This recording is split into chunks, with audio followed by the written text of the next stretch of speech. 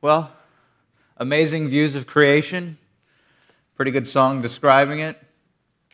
So today we're talking about creation. Genesis 1:1 through 2:3. It's what some would call our manual of how God created the world. The very beginning of the concept of God put into writing, how He made our world and everything in it. But today I kind of ask you, is that all that it's really about? Could this account have more in it than just a simply passing by of, oh, I know how I made it, let's move on? That is how a majority of Christians and non-Christians view this particular segment of Scripture. They kind of view it as our Origin of Species by Darwin, but for Christianity. Today I submit to you, though, that it's much, much more than that. That if we read this together really slowly and carefully, we're going to see some pretty amazing things. So let's begin. Genesis 1:1. In the beginning.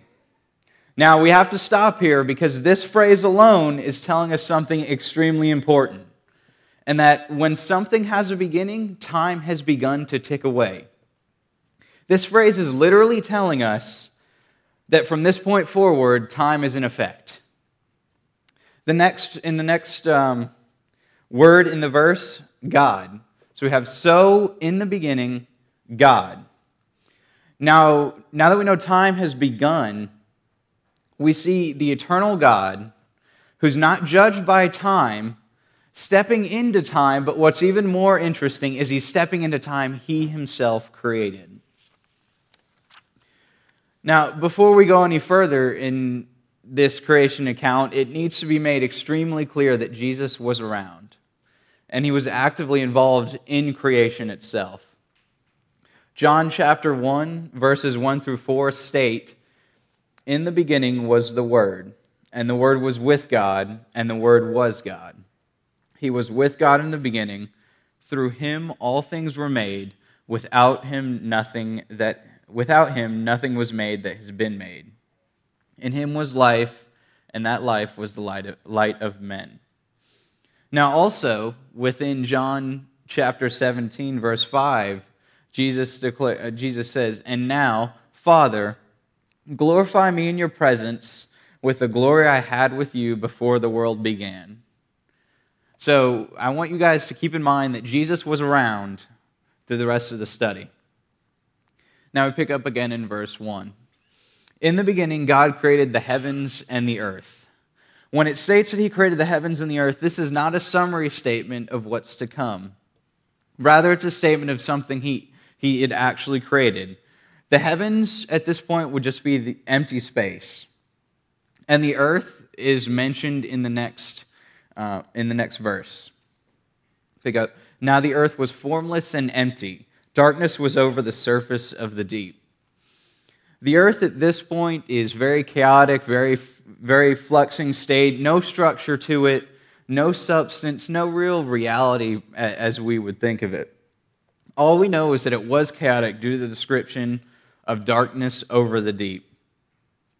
The best way one can describe it is there's nothing to be seen in the great abyss of Earth's formless state.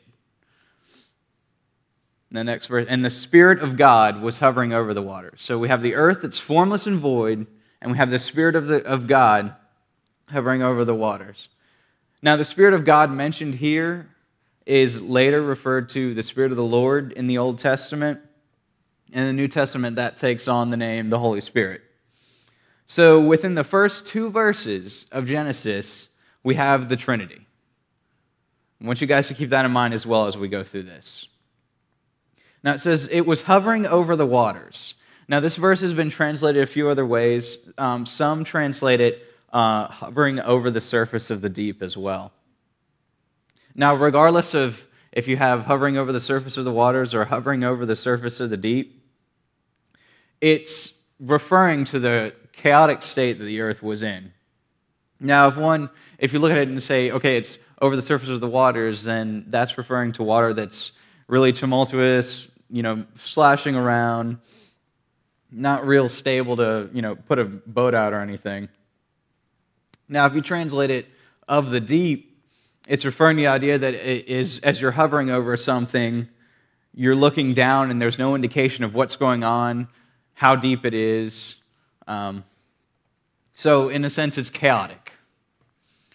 Now, we're going to go into chapter 1, verses 3 through chapter 2, verses 3, the actual creation account. In the first day, which picks up in verse 3, it starts, "And God said." Now, I want to take a pause here at this phrase, "and God said," because this is not merely God saying, okay, like you're talking to somebody, just, passing conversation. This is God commanding something out of nothingness. Extremely important. He goes, "And God said, let there be light, and there was light. God saw that the light was good, and he separated the light from the darkness." Now again, pause, something to take note of. There's no sun at this point, yet there's light. And we have darkness, So we have light and darkness, no sun. Now, this is a clear indication that God can do stuff that to the scientific mind just doesn't make sense. But this is only the first of many cases in what God takes illogical and makes it work. The entirety of creation is all about that. Here is also something of note. He makes the first separation. He separates light from dark. Now, as a side note, in a lot of creation accounts from the ancient Near East, the way creation happened was one of four ways. It's through the action of a deity or deities, hands-on approach making stuff, through conflict with other deities, so basically fighting, through birth and self-reproduction, and through speech. Now, the only true account of creation, the biblical account, uses the fourth, and every step God speaks something into existence. And as you go further along, though, it starts to shift towards God being more involved, creating things hands-on, I guess you would say. So to continue in the verse, "God called the light day, and the darkness he called night." Now here we see not only God naming day and night, but he's giving natural constraints in which time can operate. I mean, you can't really have time without day or night. But again, I want to make the point, the sun is not around at this point. The only other place in Scripture or in the Bible where we see a reference of light without the sun is in Revelation 22:5.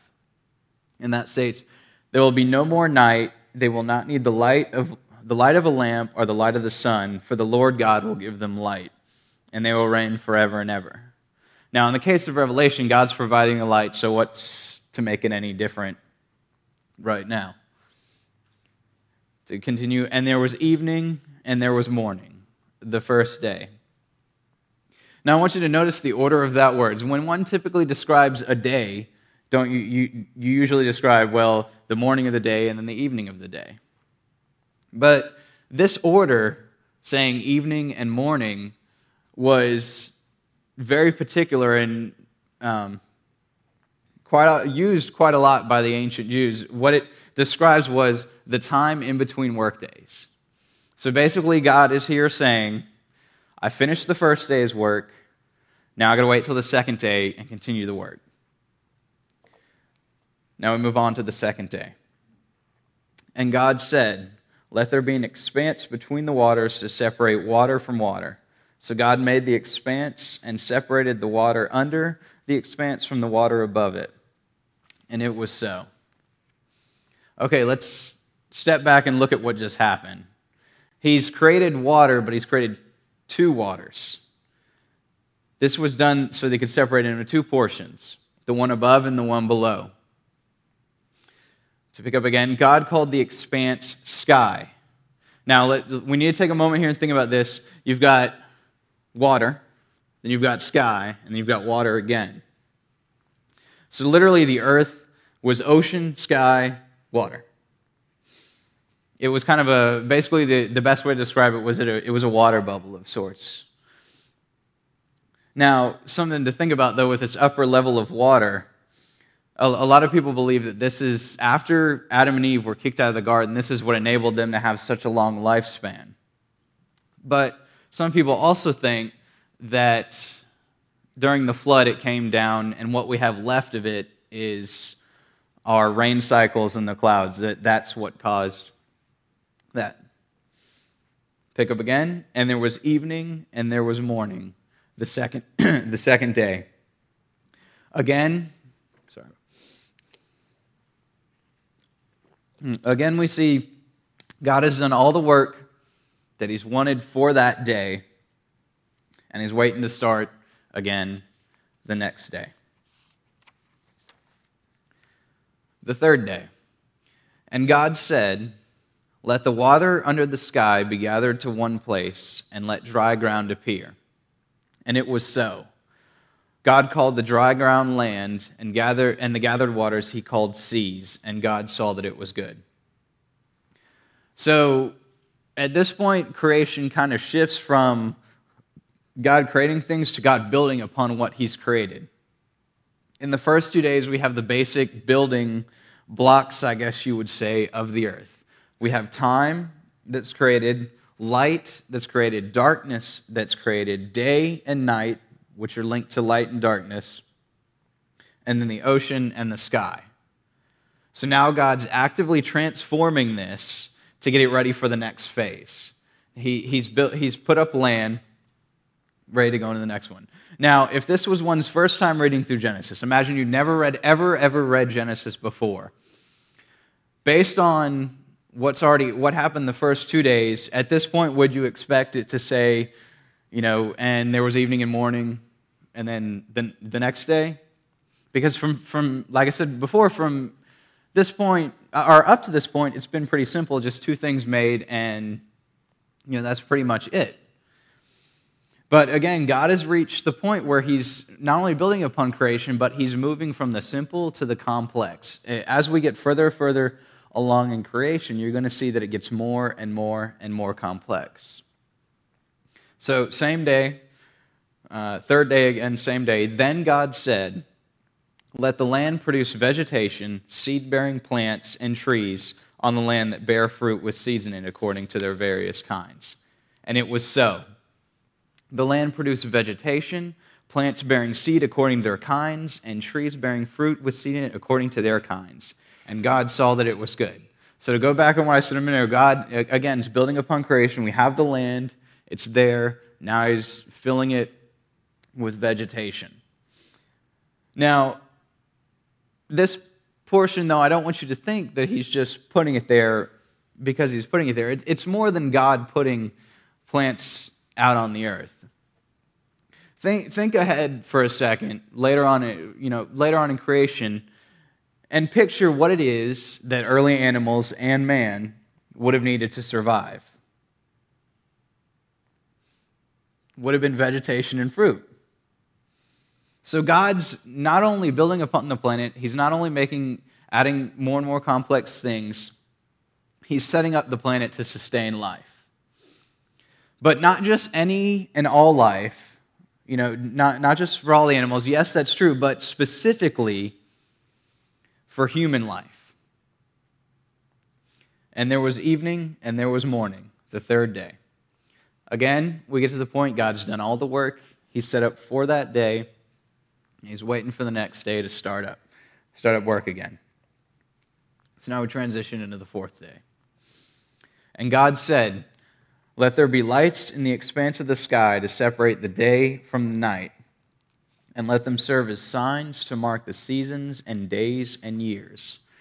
And let them be lights in the expanse of the sky to give light on the earth." And it was so. Here, back to the time thing, we're seeing God create more restrictions on time. Now we don't just have day and night, evening and morning. We have stars in the sky and two lights. Now, these stars in the sky, the two greater lights, are what to the ancients drove their calendar. I'll get into that in a minute. To pick up again, God made two great lights, the greater light to govern the day and the lesser light to govern the night.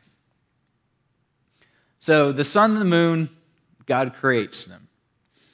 Now, the reason I say this is further restrictions on time is because in the ancient world, when you were around when you were up during the day, whatever wherever you lived, when you saw the sun go over, you got a feeling of, as you got older, okay, if the sun's in this part of the sky, then it's this time of day, or if it's, in that part of the sky, it's a later part of the day.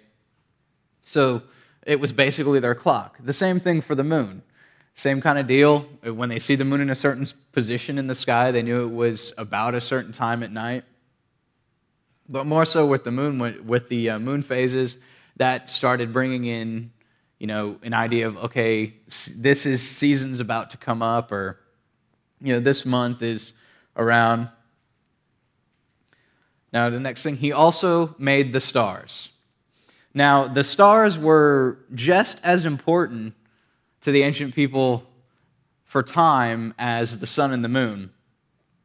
A lot of ancient calendars were formed off the stars, off star positions during the year. So this was another marker in terms of months, years, and seasons. And to the ancients, this was the ultimate way to see what time of year it was. Continue in the verses. God set them in the expanse of the sky to give light on the earth, to govern the day and the night, and to separate the light from the darkness.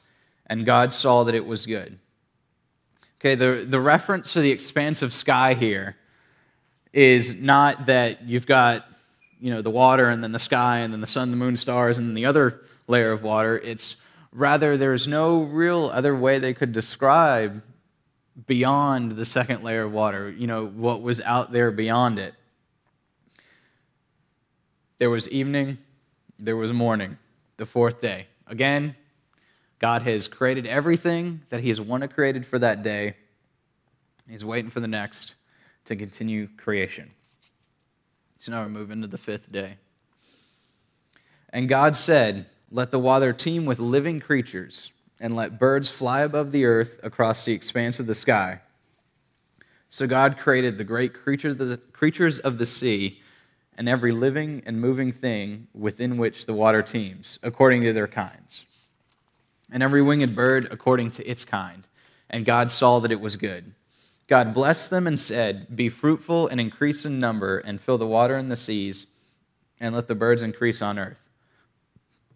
So God has taken the waters that He's already created. He's taken everything He's already created, and now He's starting to put life in it. Now, what's interesting is we have a pattern here. First, God created the ocean. So the first animals, per se, He created the ocean and the sky. So the first animals He created inhabit the ocean and the sky. This is an interesting side note.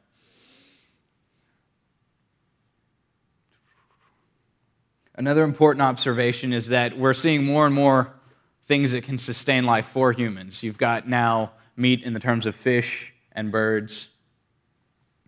And there was evening and there was morning, the fifth day. Yet again, God's done all His plan for that day. He's ready to move on.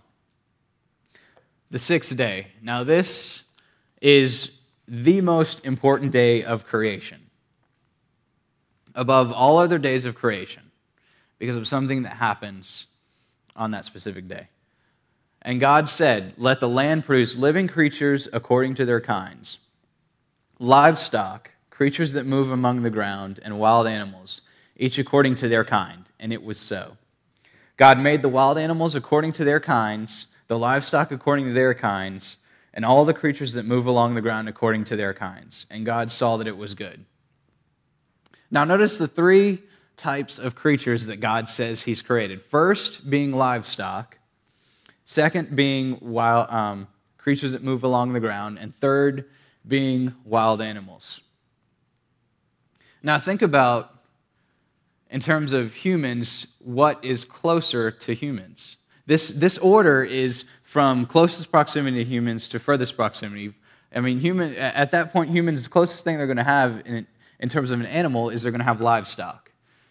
And then you can't get around creatures that move along the ground, that being bugs and snakes and all those kind of gross things. And then wild animals who, are out and about, not really that close to humans.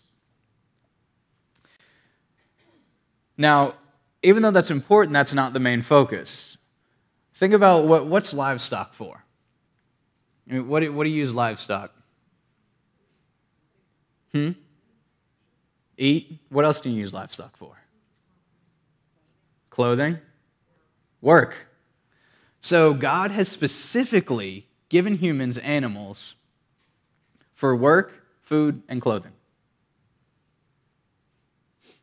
And after creating all the animals, he steps back and says, that's good.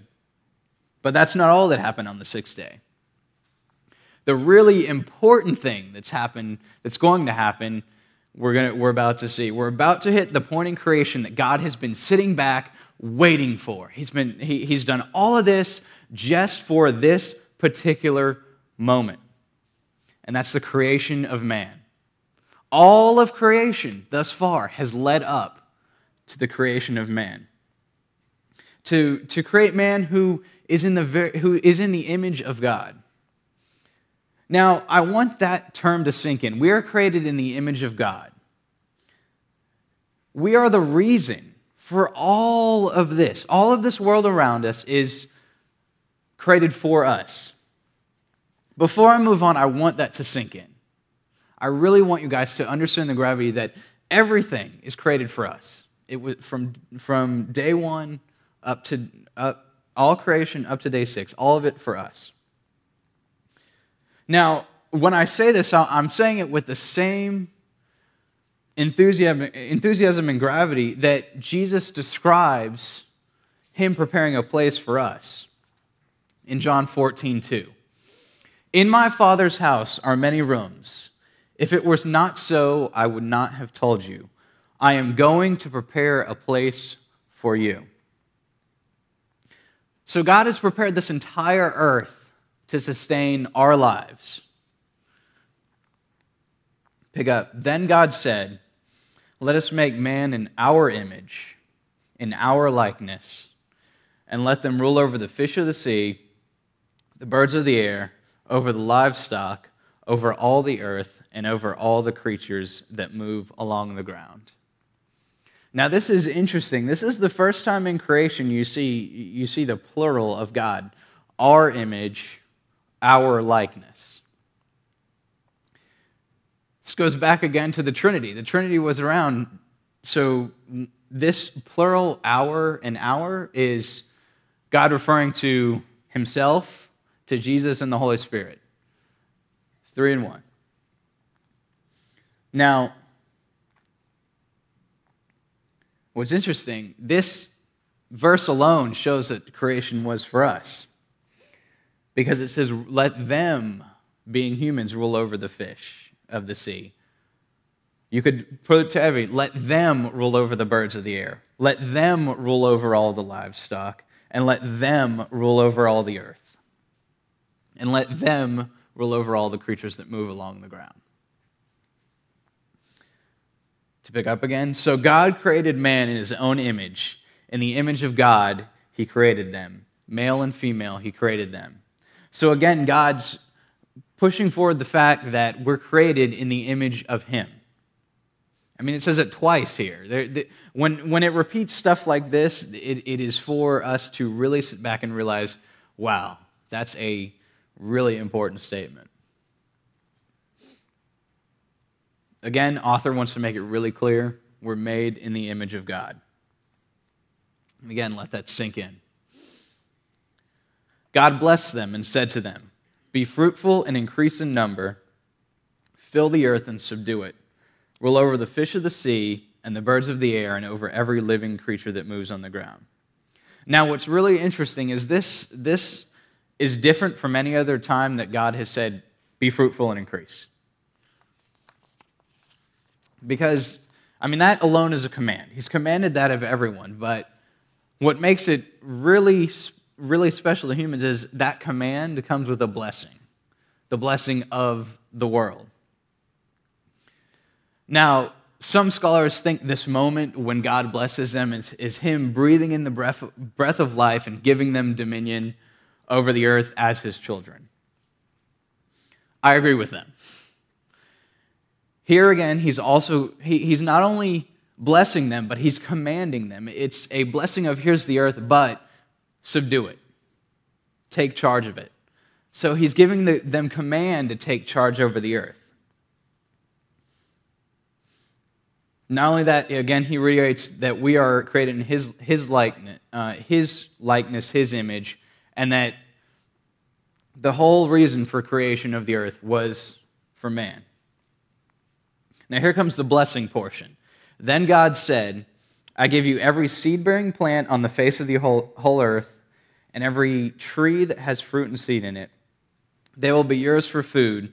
And to all the beasts of the earth and the birds of the air and all the creatures that move on the ground and everything that has breath of life in it, I give every green plant for food. God has just gone over what he's created and said it's yours. I'm giving it to you.